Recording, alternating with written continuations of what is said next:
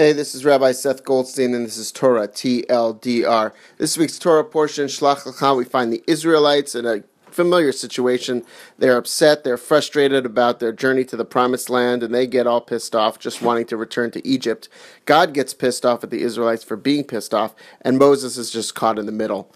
God's ready to destroy the Israelites right there and then, but Moses talks God out of it, basically by appealing to two arguments. One, God, you took the Israelites out of Egypt and now you're just going to destroy them in the wilderness? How is that going to look? And two, God, you say you're all-powerful and forgiving, so shouldn't you forgive the Israelites?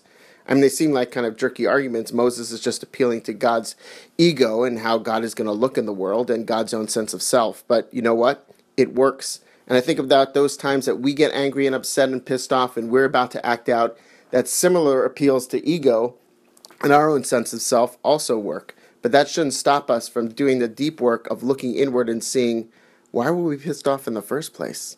Shabbat Shalom.